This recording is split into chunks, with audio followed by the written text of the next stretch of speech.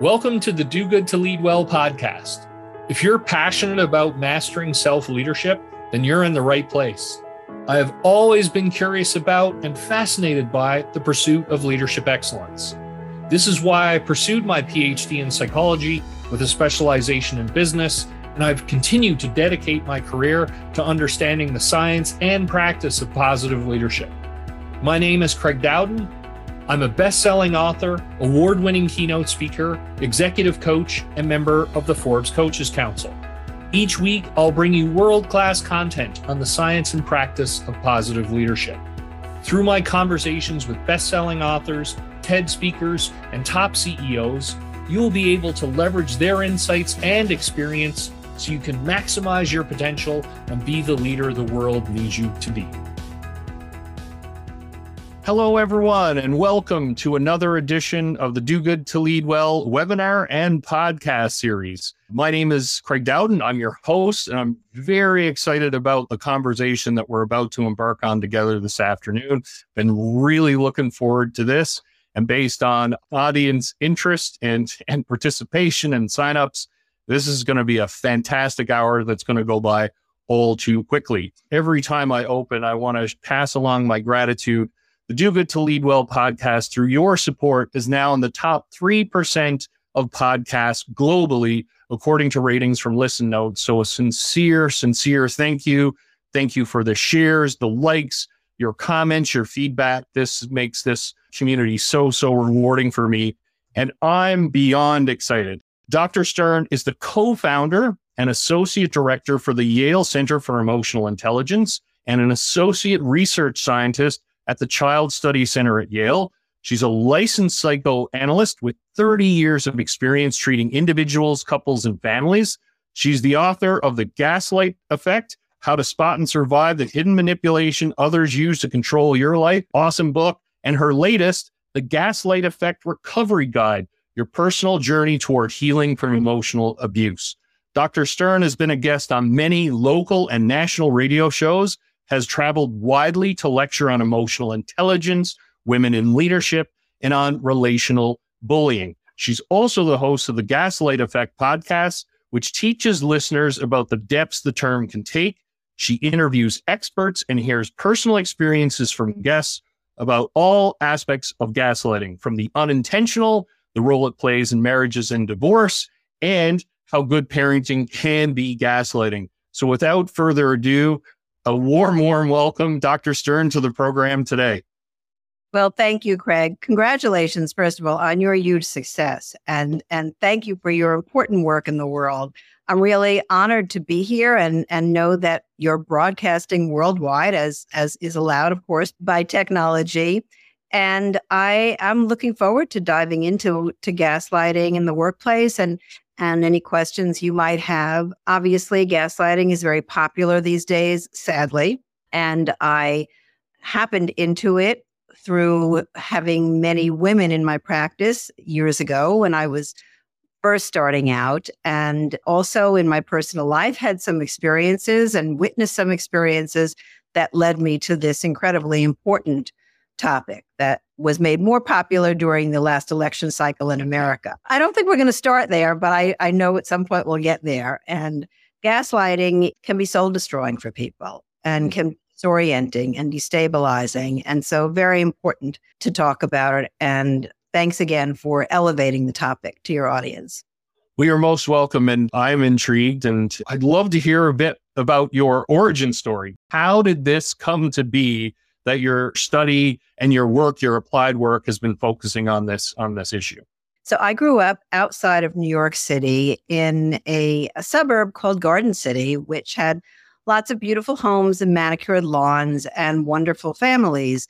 And I was lucky to grow up with parents who loved me, didn't know much about emotional intelligence and psychology, but they did give me a lot of love. And a brother who, same, lots of love, and he's still with us, which is wonderful. And I'll have to ask him to listen to this podcast when we're done. But what I noticed growing up was that manicured lawns and beautifully appointed homes on the outside didn't necessarily mean that on the inside, everything was great. And so there was a lot of gossip, if you will, in our neighborhood, and a lot of drama between couples who were fighting a lot, between couples who were swapping. And maybe that's not the technical term, but there was some infidelity that got to be part of the gossip mill at different times. And otherwise, we got up every morning, went to school, went to synagogue on the weekend. I grew up in the Jewish faith, and people went to church and had dinners out. And it just looked like a very easygoing, lovely community. But on the inside, what I was seeing was people not only were their families where there was a lot of fighting, but what was fascinating to me was the difference in the reaction to the same set of events from family to family. So there'd be some families where when the husband or wife was displeased with what was going on, they would scream and yell, slam the door, leave the house. And then in other families, that same set of circumstances, be it something that was burning in the oven or something that was left undone when promised, the reaction would be quite different. It'd be, okay, so that didn't work out. Let's go out to dinner, or let's start over, or I'll help you with that. And I became really interested in how people appraise things differently and how our emotions follow. Because after all, if I think that you burn my dinner intentionally, I'm going to be pretty angry. Right? Whereas if I think, my God, the oven collapsed, I'm making that up, but the oven collapsed or something happened while dinner was cooking, I may be disappointed, but then so are you. And let's deal with that together. And of course, in my work at the Yale Center for Emotional Intelligence, which follows that thread through my life, I've pursued psychology and ended up working with a wonderful team led by my close colleague, Mark Brackett. I now know through decades of research that, in fact, emotions are about how you appraise them, right? They're led by that. And I decided to pursue a clinical route because it was really the conversations with people and a want to heal people and help them do it differently so that they can lead better lives and be kind, step into kindness, step into their best selves so they could have peaceful relationships. That led me into private practice, working with couples. So that's a big piece of my origin story. And then my education just led me to work with people in psychology until I had children. My amazing, wonderful children are Scott is 36 and Melissa is 33. And when they were young, they, of course, went to school like I'm sure many of your children. And I realized, wait a minute, someone else is raising these children from 9 to 3 every single day. And what kind of training in relationships do these people have? What kind of support when my kids are feeling blue, or what kind of competent management if people are out of control in the classroom will my children be witnessing? And so I then began to look for people at the intersection of psychology and education. And that's how I got into the world of emotional intelligence. So gaslighting was almost a separate thread, except that, of course, we all need skills to be in a relationship. And skills of emotional intelligence are foundational for getting into healthy relationships. So, of course, also foundational for getting out of dysfunctional relationships. I love your origin story because it sounds so similar to my own. This is fascinating. People see things different way. They appraise things. I love how you framed it around the appraisal of situations, and then our emotions follow that, and then our actions from there. So important and so powerful. So I want to start with, and I've shared with different clients that I've been speaking with and friends and colleagues about our conversation today. And they're like, what is gaslighting? What's the gaslight effect? So I'd love to start there. So the gaslight effect is what happens to you over time when you are caught in what I call the gaslight tango. When you've been gaslighted for some period of time and you are destabilized, or you are confused, or you find yourself second guessing your own phone number. I mean, that's not literal, but maybe sometimes literal. And that you aren't the same strong self you recognize was there who started this relationship. And at an extreme, it can be soul destroying to be suffering the gaslight effect. In milder cases, it can simply be destabilizing and confusing, as I said. And so it is what happens to you over time, because gaslighting is a psychological, emotional manipulation that happens over time. Power dynamic where you, the gaslightee, are led to second guess yourself or to question your perception or your memory or your reality. When that's happening, that can be very disorganizing.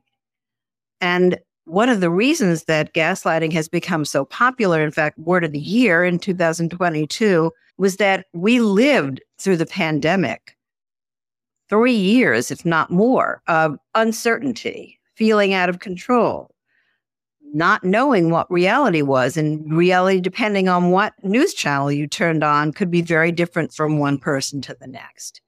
And that definitely increased the instances of gaslighting. It definitely created fertile soil for gaslighting. And the fact that people weren't going to their office for some period of time, the fact that there was hybrid learning going on in schools and hybrid meetings going on in offices, including my own. We have some people on Zoom, some people in person. And the isolation, loneliness, and alienation and fuzzy boundaries that it caused really led to more gaslighting.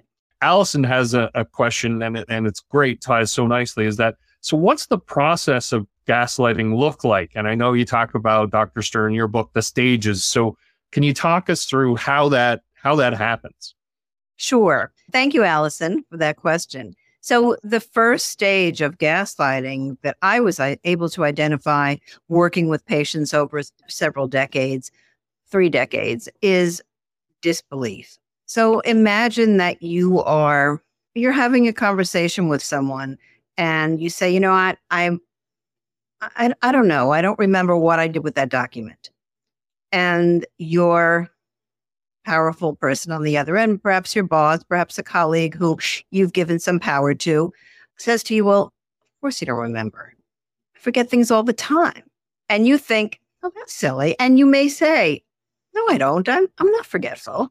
And you go about your business and you think that's strange. But then this same person, whether it's a close colleague or your boss or a partner or a family member, tells you again in short order, some other time, well, you know what? You are pretty forgetful. And you say again, I'm not think I'm forgetful, but you are. And sorry, ladies, but I know that this happens more to women than to men in my experience. Not that men don't experience gaslighting. They certainly do. And it can be just as destructive and devastating. But in the pairing that I saw most often in my practice, it was a woman coming to report gaslighting, whether it was in the workplace or in their partnership. And especially for women, when we are socialized to be accommodating and to please others, it's easy when there's something going on in the relationship where you feel like, I'm not sure what's happening, to question yourself. And of course, there's nothing wrong with actually saying, am I this way? No, I'm not. But when you keep hearing from someone else who is insistent and very certain that there is something wrong, in this case with your memory, then you begin to enter stage 2 of the gaslight effect, where you start to get defensive and then you become persistent and insistent. I'm not forgetful. Remember this time where you told me that fact? Well, now, I still remember it. And so, no, you're completely wrong. And I don't want you to think of me that way. And my memory is fine. Come on, let's do a memory test. Test me right now. And you find yourself then in the workplace ruminating over the conversations you're having with your boss, where you're insisting and defending yourself. Wait a minute, I did remember that timeline accurately. No, you never told me that it was due today. And that isn't who I am.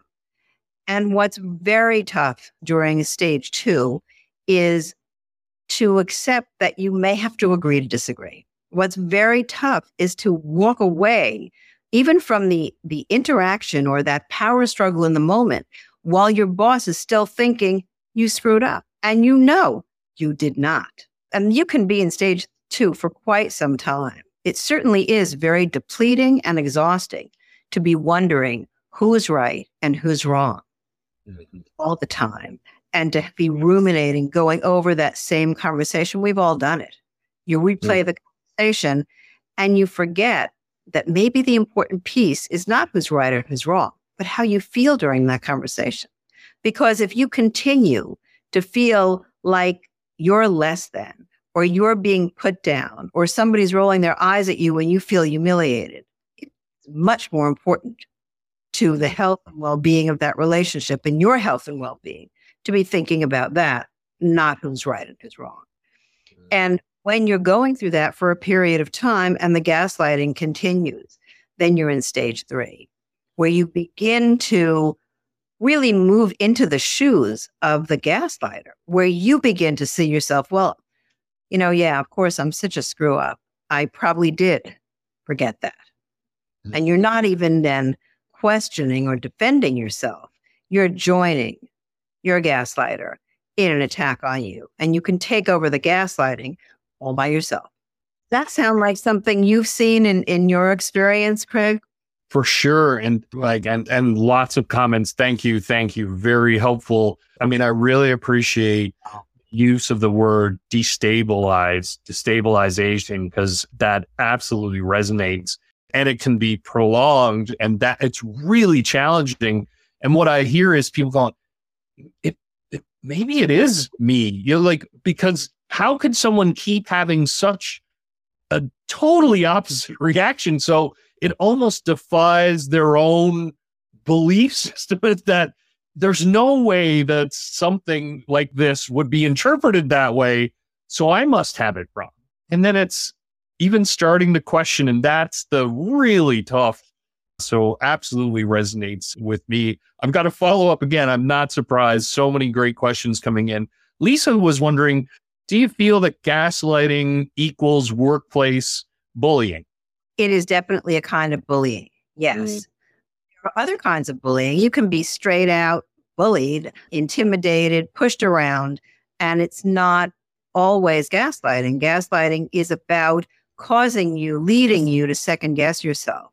It's about deflecting responsibility or denying responsibility and making it your fault. So, for example, Lisa, let's say your boss is traveling and you have a problem with something you're working on. Boss comes back and asks for your product or your paper, whatever it was that was due. And you say, well, I tried to reach you, but I couldn't reach you. Well, you asked me to keep in touch. I was working on this really hard. It's really important to me. And I just could never reach you. And your boss, the bully, says, get out of my office. I don't want to hear your excuse. This is not acceptable, etc. And I want this done by 5 o'clock today. I'm not that bully, but I tried there. So, and then on the other hand, the gaslighting boss is going to say, you tried me, and so I didn't answer. So maybe you're a little sensitive about that. Are you having some issues right now? Is this a time where I know you're in menopause? Hear that so many times for the women who are listening. You're going through a change of life. Well, maybe you're a little stressed out. Don't you think you're sensitive? Or it wasn't available to you, but you could have gotten your work done if you weren't so sensitive. And so you may walk away thinking, he's right. I am very sensitive these days. Or I'm going through a hard time with my family, or I was really pressured about this. But you know what? Even if you are sensitive, he still didn't answer the phone. And he still didn't talk about the fact that he didn't answer the phone. And in partnerships, in couplehood, I hear about it all the time. Well, honey, I couldn't reach you. Come on, you're so paranoid. Well, you may be paranoid, but more than likely, the reason you're paranoid is because there's someone out there who you love, who you're trying to reach, and he keeps blaming his actions or lack of actions on you. Thank you. And again, so many comments about so insightful, so interesting, very valuable. And again, another great follow-up question from Dale saying, this is so fascinating. And I know so many really smart, capable, successful people who seem to fall victim to this. Like, what's going on? How does this happen? Isn't that amazing, right? Yeah. Well, thank you for that comment. one of the reasons that I was drawn to this kind of psychological manipulation is that during the time that it was presenting itself in my practice, I had also seen the movie Gaslight. There is a wonderful movie with Ingrid Bergman and Charles Boyer, 1944, where the diabolical sociopathic husband, played by Charles Boyer, is trying to drive his wife, played by Ingrid Bergman, Paula, crazy so that he can steal the family jewels. Now, most people who are gaslighting, who I've seen, are not as diabolical or are not murderers, as the audience knows. In this case, the character was a murderer. But what is the common thread that I've seen is here was this character in the movie, and I recommend that everyone see it, this wonderful, lovely, stable woman who seemed very confident in herself, falls in love with this more powerful guy who she idealizes. And when he begins to tell her, Paula, are you becoming forgetful? Paula, you seem to think things. Paula, are you becoming paranoid as well as forgetful? She says, don't be silly. But then in the movie, he begins to move household objects around. And so when she looks to confirm where she remembers those objects, they're not there anymore. Or where she looks to see where he placed an object, it's not there because he's stolen it. But because she doesn't know the answer, she blames it on herself. And in my personal life, there were many friends who were strong and confident, running their own company, having done really well in their life, very full of vitality, making decisions very comfortably, suddenly at the hands of one person, not being able to decide what kind of salmon to buy, falling prey to the certainty and the distortion of reality that they were getting from their partners. Well, why should I want to be with you? It used to be you would do X, Y, Z, and you don't do it anymore. So if you are looking for someone to blame, it's your fault because you've fallen down on that job. And women who are otherwise able to say that, no, wait a minute, I know where my boundary is. That's on you, are pointing the finger at themselves. Really appreciating your insights. And a couple of people have asked this question, and it was one that I have myself as well, is that, so how can you self-monitor or make sure that you're not maybe being an accidental gaslighter? What's that? How can you be aware of that and unintentionally creating this kind of dynamic? So that's actually a great question and a good segue for me to say and to share that people are not born gaslighters. People don't wake up in the morning and think, okay, I'm going to shift someone's reality around. But you either learn it, it's socially learned. So either you learn it because you're witnessing it, or maybe you watched a movie and you thought, that's pretty cool. He got her to do X, Y, Z because I did that. Or one day you were caught in a lie, and to get out of that lie, you just shifted the conversation. So you happened into the gaslighting and it worked. Right. And I say that many people I know, including myself as a parent, are guilty of gaslighting at times. And so it's not always diabolical or malevolent or malicious. And my kids, who are pretty savvy, will sometimes say, Mom, I think you're trying to gaslight me. And I appreciate it.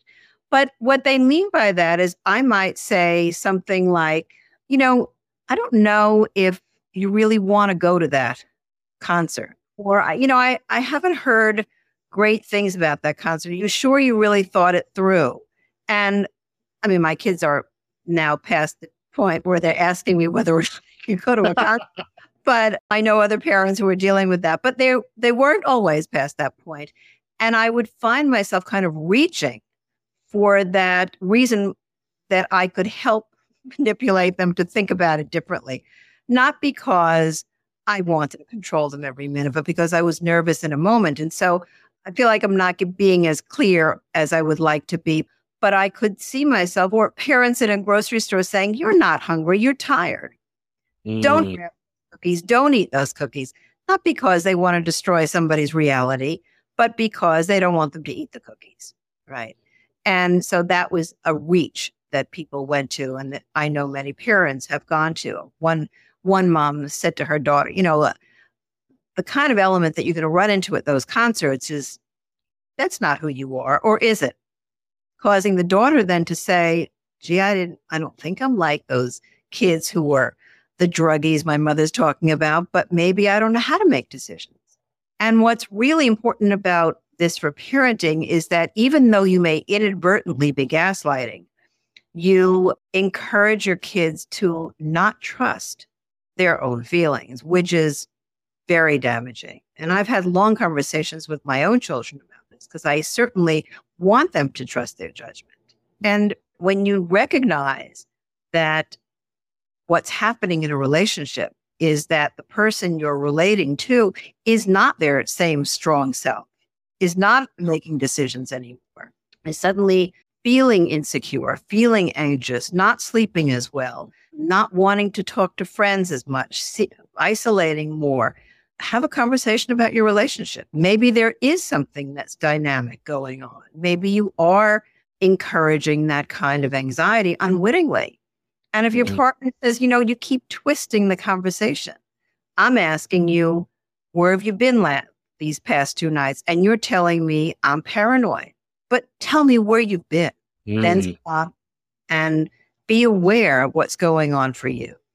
The other thing I would just add to that is that very often when we don't want to answer a question or we want to deflect to something else, same thing, or we don't want to tell the truth, it's very easy to say, it's your fault that happened because. I love that observation you made because it's so important that well-intentioned behaviors can be gaslighting. And as you say, and my own discomfort can lead me to approach things in a gaslighting way. And being mindful of that almost reminds me of the work around the self-serving bias. But the more confident I am that I'm not a gaslighter, I'm probably at risk of being one because I could never do that.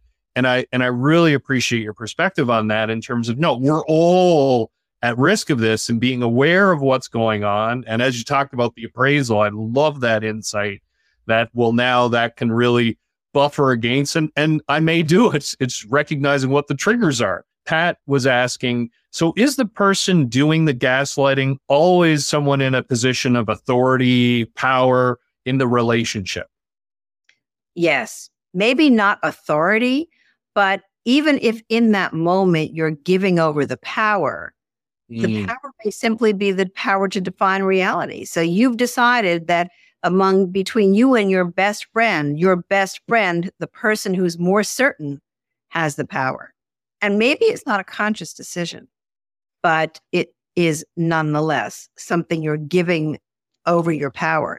So one of the reasons that I really like the Gaslight Effect and the workbook is that if you are giving over the power, if you're stepping into that tango by saying, well, maybe I am that person, or I used to think this, but now I think this, and I don't know anymore, you can step out of it.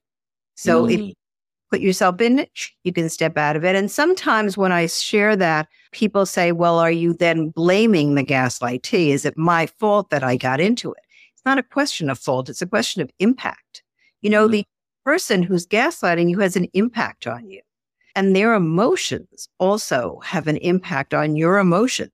So if you feel like somebody's very angry at you or disappointed in you, that's going to shift your mood too, because all of our relationships are co-constructed and emotions are contagious back and forth. So the more you can be aware of your own emotions and your thoughts while you're in those interactions where you feel uncertain, the better you're going to be at setting a boundary, opting out of the power struggle, or stopping the gaslighting if you're on the gaslighting side. And it's about impact. And I find, and such a powerful, again, a thing for all of us here today to reflect on, because we can get wrapped up and sidetracked on that piece as well. What's the impact? How is this behavior affecting me, my emotions, where we are? As you say, talk about the contagion. So important. I've got another question coming in rapid fire. So Kevin's wondering, this is so helpful. Thank you so much. What do you do in the moment? What happens if you're in a conversation and you feel gaslit, if that's the right expression? We can say either gaslit or gaslighted. So if you have the presence of mind to say at that moment, you know what, we're going to pick it up later. Or, you know what, we're going to have to agree to disagree. Or I hear what you're saying, but I just don't believe it that way. Or I don't see it that way. Or I know I may be sensitive, but you still didn't save me a seat at the table. Or you're right, I'm not good at that, but you still haven't asked my opinion in 4 meetings. Or I'm suddenly not invited to all these meetings. You're right, I am sensitive. Or I'm going through a tough time at home. Or yes, it's true that my best friend just left the department, but that doesn't change the way I see your behavior. So if you don't have the presence of mind, then you need to find a self-regulation strategy that works for you in the immediate moment, like taking a glass of water so that you can regroup. Because what we know about emotions is that when your emotions are hot, your face is flushed, your stomach is hurting, your head is pounding, your palms are sweating, you can't think clearly. That's not just a psychological phenomenon, that's a physiological phenomenon. So in order to be able to be clear, set a boundary, walk away, regroup, or ask for another meeting at another time, you need to be able to think clearly and not just come from fear. Because if you're coming just from fear, you may not, in that moment, be able to respond. And then I would recommend saying, I need to think about this. I'll get back to you. Or I'm not good at having conversations when they're heated. Or maybe it's me, but I'm going to go away and think about it. I'll get back to you tomorrow. Well, that is such great practical advice, takeaways there, and kind of going backwards, having those tools at right top of mind when it's like, okay, you know what? I'm not in the right space to have this conversation. So getting a glass of water, having a pause, going, okay, I need to think about this. I'll get back to you. Recognizing that we can step away and regroup, if you will, to re-engage. I really think that's so important.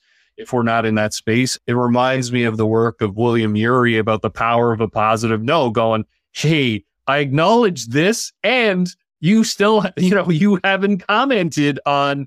So it's acknowledging and coming back to, and I appreciate that, where for us, it sounds like it empowers us to stay grounded in our reality. Is that a fair way to put it? That's very fair. And to think about how to set a boundary and to make sure that you're in contact with what you really think. One thing that I also want to share is that when you begin to think of yourself as a target of gaslighting, or you recognize your relationship is a gaslighting relationship, it can cause you to question things about yourself that you really like. I mean, I personally really like the fact that I'm flexible, I'm accommodating. I like that about me. But if I were in a relationship, or when I've been in a relationship where somebody takes advantage of that, where you begin to be accommodating to the point where you're giving up pieces of yourself that lead you to not recognize yourself or not like yourself or not allow you to stand in your integrity, then you're too accommodating. And many people have grown up in a home where the accommodating were the only feelings that were important were parents' feelings. The only wishes that were important were parents' wishes. And so something happens that's called pathological accommodation. And if that's where you're going in your relationship, where, as I said, you're giving up pieces of yourself, or you're so eager to join your partner or your boss in their vision forward for the organization or for the relationship, you're at risk of really losing yourself.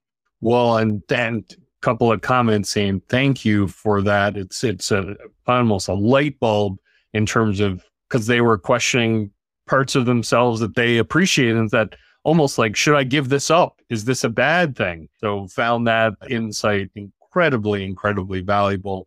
I've got another question from Kevin saying, so helpful, so insightful. How, if you know someone who's in a relationship where gaslighting is prevalent, personal or professional, how can you engage effectively with them? That's a wonderful question, because very often we see our friends doing what I was just describing, giving over pieces of themselves to accommodate the wishes and the certainty of their partner. And sometimes a gentle approach is the best approach, and a curious approach. Be an emotion scientist, we would say at the Yale Center for Emotional Intelligence. Be curious. Wondering, how do you feel when he said that to you? Or how does it seem to you? How does it make you feel when he is telling you that it's your fault that you can't reach him when he's out of town? Because it would make me feel like crazy. So that's one way. Another way is to simply say, I'm worried about you. I see you acting in a way that is completely different than I've seen you act before. We haven't spoken in weeks. You're someone who always keeps in touch.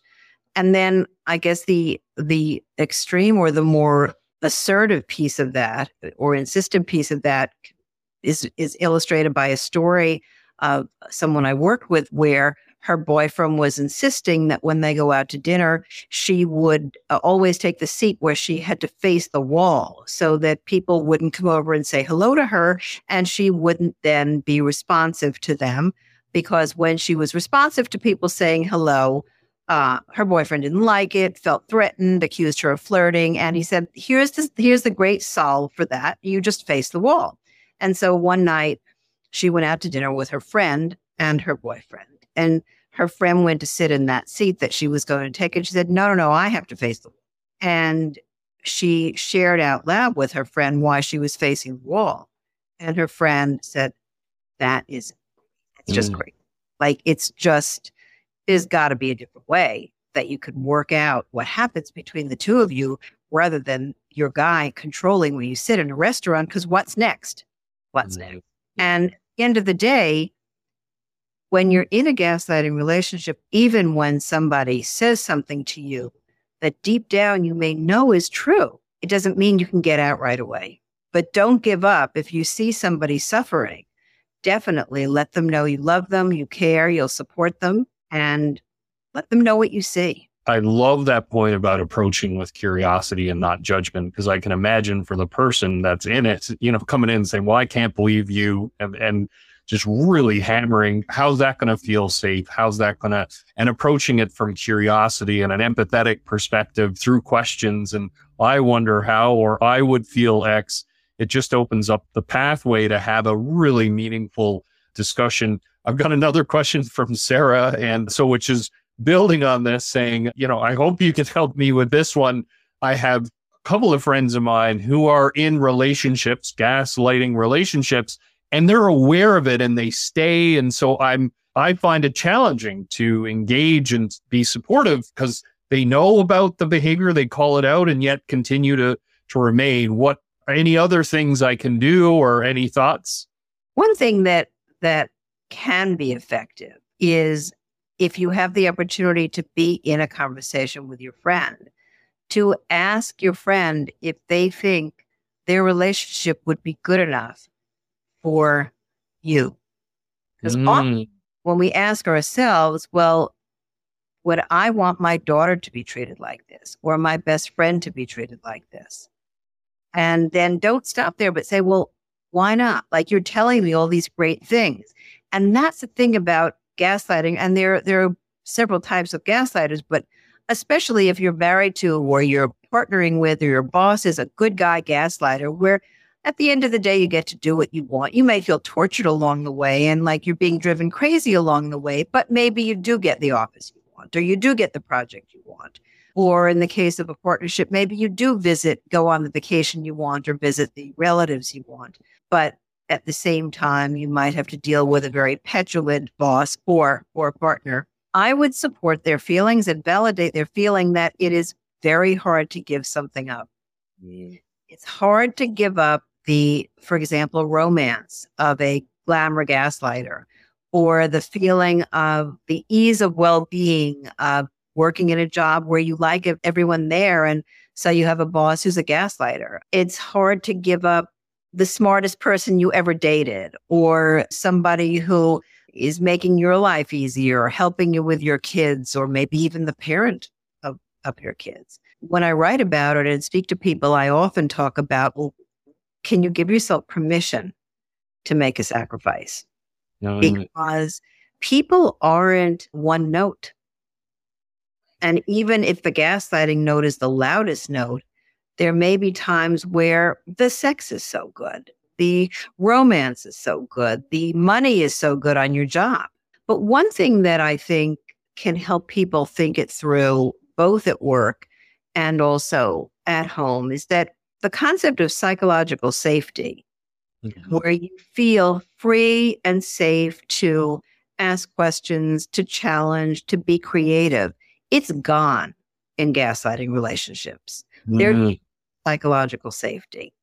And so if you're after, for example, a workplace where people can perform to their top potential, where creative ideas are welcome, where people are free to support each other, disagree with each other, and offer new ideas, you can't have that if you have gaslighting. And so it can be a led by a team leader, these conversations where we're after psychological safety here. One of the things that we notice is that there are things that disrupt that. There's bullying, there's gaslighting, there's whatever it is, whatever else is disrupting psychological safety in your organization and in the relationship too. Like, hey, I want to have a relationship where I feel free to be vulnerable, where I feel I'm safe to tell you something that's not going to be used against me, where you're not going to make fun of me. And I can't do that if you're gaslighting me. Well, thank you. No, great, again, comments, and really appreciate that point about validating the loss. So Sarah put that in and said, thank you. That's really valuable. We've got about 10 minutes left, so the time has just flown by. I'm curious about your take on this in terms of, and it seems like therapy words, traumatize, gaslighting, as you talk about gaslighting, the word of the year for 2022. And I've had this conversation with others as well. Like, are there consequences for, or is there the potential for overuse? And what is the impact of that? And to what extent do we need to be mindful of throwing out therapy-like words in our conversations? I'd love to get your take on that. Sure. So first of all, I can send you the link to an article that my colleague Mark Brackett and I wrote for the Washington Post maybe a couple of months ago about the overuse of exactly these terms. Yeah. And I think one of the dangers is that they become meaningless. Like if every time you disagree with me, I say you're gaslighting me, then, it doesn't mean anything. And in communication, if you're not accurate, how can anybody really see and hear you? Mm-hmm. Like let's just assume, because I know it from research, that it's a basic human need to feel seen and heard. And you can't be seen and heard if everything is the same thing. If it's traumatic for me that you were 10 minutes late, and it's traumatic for me that my friend was in a car accident, then what does that really mean? And it doesn't mean that it couldn't be traumatic that somebody's 10 minutes late if you come from a family where lateness actually caused violence in the family, for example. And potential trauma is very individual. So a horrible event that causes someone to have PTSD and really suffer for a long time may not cause someone else to do the same. But to weaponize the word of you're always in trauma is just not helpful, and it loses its meaning, and it doesn't allow you to communicate well. Well, and thank you for forwarding the article, and it's exceptional. I encourage everybody, and we'll happily share it with people. And I really appreciate the point that it loses its meaning, its impact. And I really appreciate how you highlighted psychological safety. And then if we're going around using that term gaslighting when someone disagrees, like, that's not going to create a safe environment to have a conversation. It's so important. Really, really appreciate that. So a final question, and again, thank you so much. So when we think about our relationships, what's a key piece of advice for all of us here today in terms of how we can stay gaslight free in our personal and professional relationships? What things can we do? What skills can we build to be able to have that, be successful in that endeavor? I think that's really a great question. So the first word that popped into my mind is integrity. So protect your own integrity. And also helping your partner protect their integrity. Because if the person you're with is constantly feeling violated or manipulated, there's no way for relationship health. Right? And I think that recognizing the way you feel, using, we have a wonderful app that we recommend that we built at the Yale Center for Emotional Intelligence with Ben Silberman, who was with Pinterest and now is the head of the project, How We Feel. It's called How We Feel. And you can build your emotion vocabulary, learn the skills of emotional intelligence, and learn just a palette of regulation strategies. So staying inside of yourself, trusting your judgment, and making decisions, and then evaluating them for yourself. Like, notice the decisions you do make, and are they okay? And this very simple principle, when somebody has been abused or feels abused or gaslighted in a relationship, does being with you today, Craig, make me feel good or not good? If it makes me feel good, I'm going to want to do it again. If it makes me feel bad, I don't care who's right. I'm not going to want to do it again.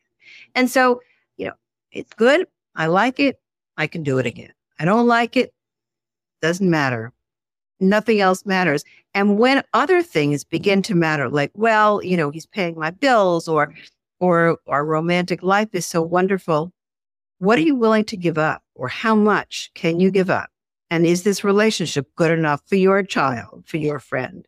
And staying inside your own feelings, checking in with your feelings, and practicing kindness and generosity, practicing being an emotion scientist, being curious, practicing good listening skills, not waiting to interrupt to get your next point across, really being interested in the other person, like growing your interest, doing things together, creating routines where you spend time talking about things maybe you do even disagree with. Nothing wrong with disagreeing. Like, you bump up against each other, you find your boundaries rather than destroy the boundaries of the other. Some basic things that we should all live by. Well, I love how you started with, and so many comments here, love integrity. Integrity is awesome. Great grounding place, integrity. And I couldn't agree more with the commentary. I think that where you started with that, protecting our integrity, protecting others' integrity, and being clear on our values, who we are, how we want to live in the world, and really appreciate that thoughtful question about, so how do I experience my interaction with you? What impact? Back to that observation of impact. And for me as well, I absolutely love the idea of emotional scientist, emotional detective, being curious about our emotional world and what that means and what that data is looking to tell us. And thanks for sharing information about the app so we can grow our own emotions intelligence around how to label and describe what's happening. Just so important. And I think, as you say, our relationships are so valuable, so important, and equipping us with so many tools, tips, techniques. Dr. Stern, this has just been an amazing hour. I've learned so much. I was so excited. Love the questions from the audience. Really appreciate your time and insights. Any final words before we say goodbye today? Well, just that I loved it too. And I'm so happy that the audience was really involved. Thank you to everyone who asked questions and listened. And I would say one final word is just to think about the impact you're having on other people, not just the impact they're having on you. And may you all have relationships and lives that are gaslight free. Couldn't say anything better. Absolute mic drop closing. So thanks so much again. Have an amazing weekend, everyone, and look forward to seeing you soon. Bye for now. Thanks so much. Thank you so much for joining me here today on Do Good to Lead Well. If you enjoyed today's podcast, please subscribe and leave a review.